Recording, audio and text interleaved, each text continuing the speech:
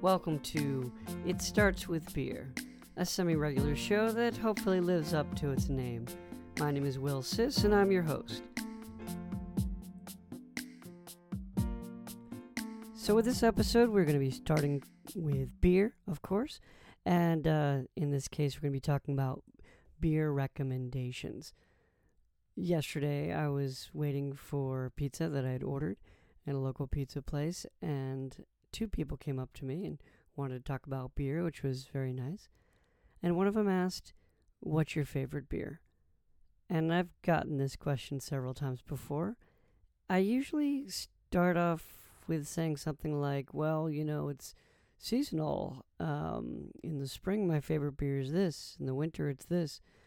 Now I just find it easier to say Back East Porter. Back East is a brewery in Bloomfield, Connecticut, and their porter is great. It is something that I can drink all year round. Is it my favorite beer? I don't know. I'm not sure how you can have a favorite of anything.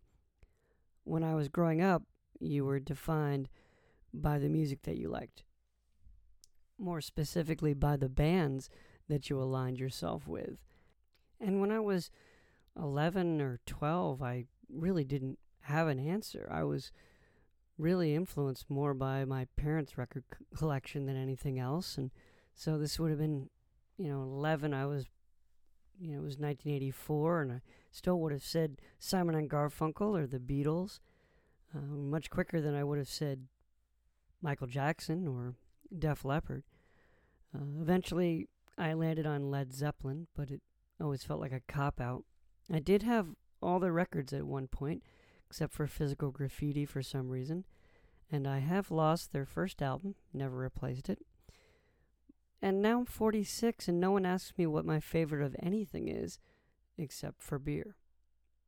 I think we're defined more and more by what we consume.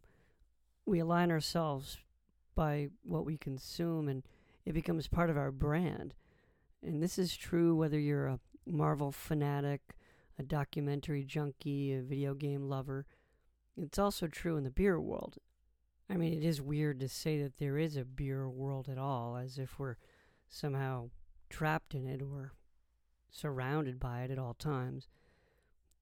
We aren't, but when you have a Twitter handle like Beer Snob Writes or Beer Geek or Suds Chick or whatever, you define yourself literally by what you consume.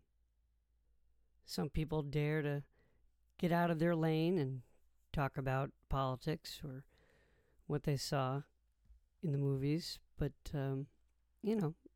I get ignored when I do that, just like I get ignored when I talk about beer for the most part, but that's okay. But other people get quite a bit of backlash, and, people deal with the consequences. I hope to venture outside of beer on this show, but as the title says, it starts with beer.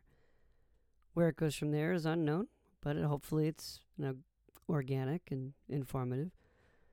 And I'll leave you with a quote from a science fiction thriller I'm reading right now by Cixin Liu called The Three-Body Problem.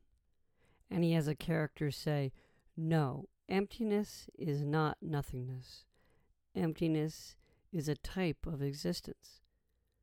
You must use this existential emptiness to fill yourself." I think this is how most of us spend our time, filling ourselves up, defining ourselves by what we consume. And maybe we should just try to embrace some emptiness for a while. Until next time, sip well.